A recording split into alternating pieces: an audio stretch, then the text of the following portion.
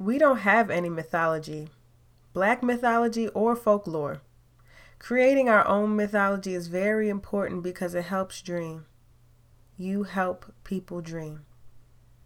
Michael B. Jordan.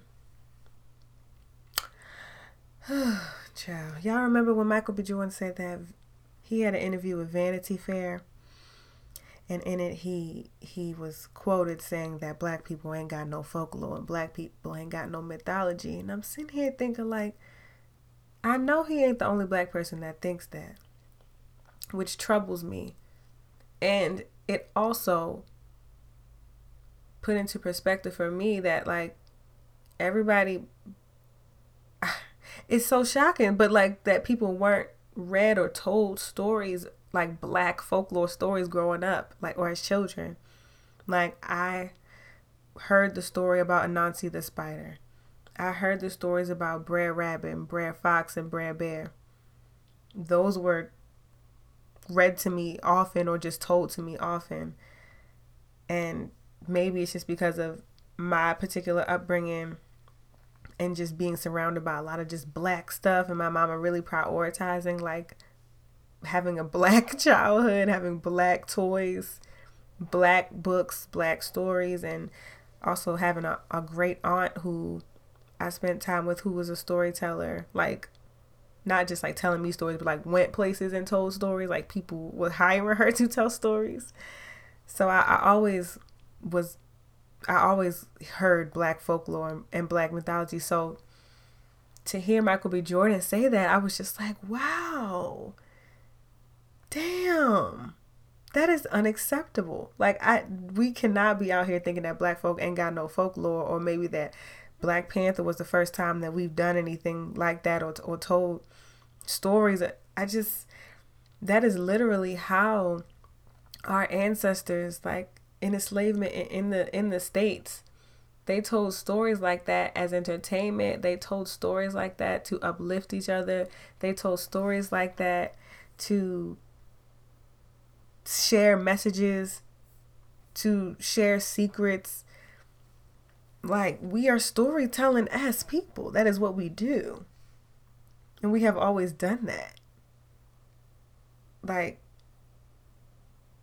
can somebody send him some Zora Neale Hurston or something? Like, oh my goodness. Like, the crux of hoodoo is based around our lore.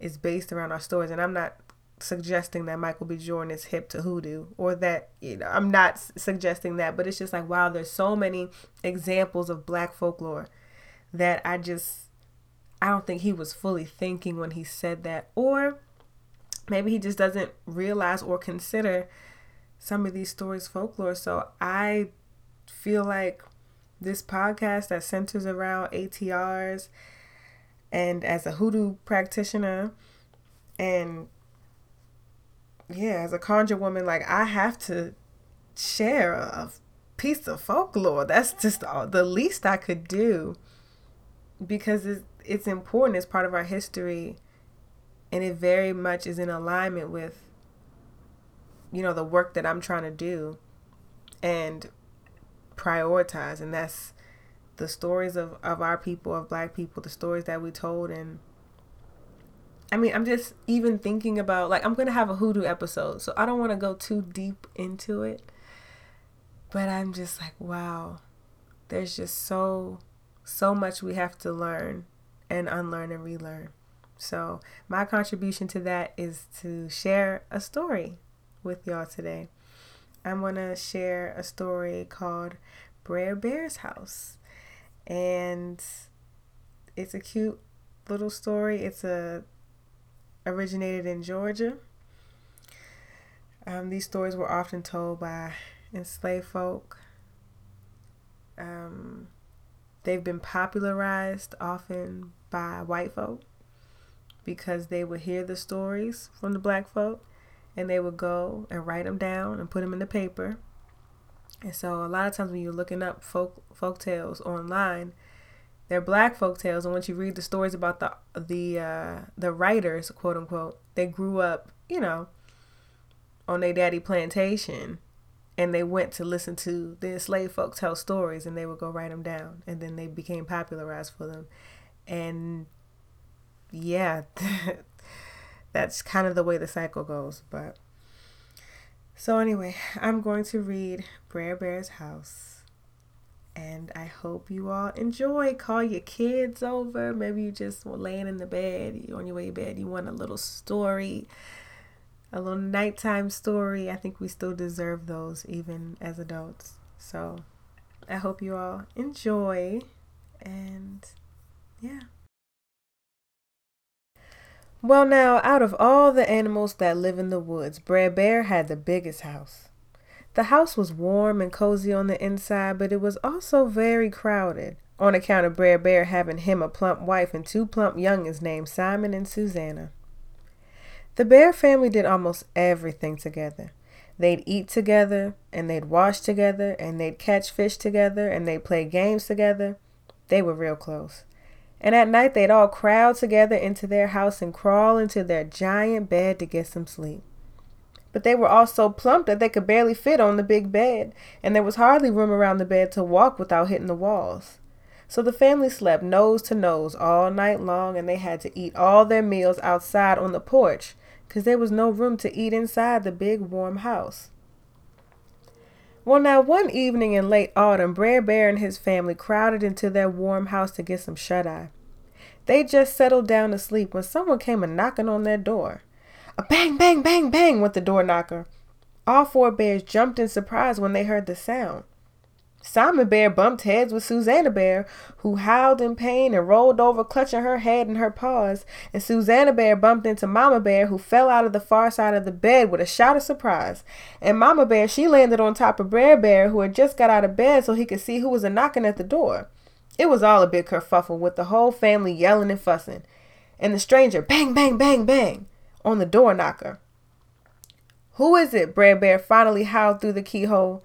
"And why are you knocking on my door so late at night?"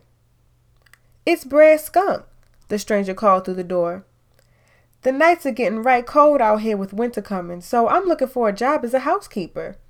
I thought you folks might need someone to help do chores around the place in exchange for a warm spot to sleep at night." "A housekeeper?" roared Brer Bear. "We ain't got no room for a housekeeper in this here house. We can barely turn around without bumping into each other as it is." "That's why you need a housekeeper," Brer Skunk cried through the door. "I am very good at clearing out a place. Why, after I get through with your house, there will be so much space I could sleep each night in a cozy bed and eat all my meals inside." Well, this was a tempting proposition. Mama Bear looked at Bre Bear, and Susanna Bear looked at Simon Bear. Imagine living into a house that was so empty they could bring their dinner inside and eat it without poking somebody in the eye. "We should hire him, Pa," Simon said. "We could really use some more room in this house," added Susanna wistfully, rubbing her sore head with one paw. So, Bre Bear invited Brer Skunk to come into his big warm house to be the new housekeeper for the Brer family. Brer Skunk ambled inside and eyed all the plump bears watching him eagerly as cold moonlight streamed through the open door. Then he turned around, lifted his black and white tail, and blasted the air of that cozy warm house with his very special scent.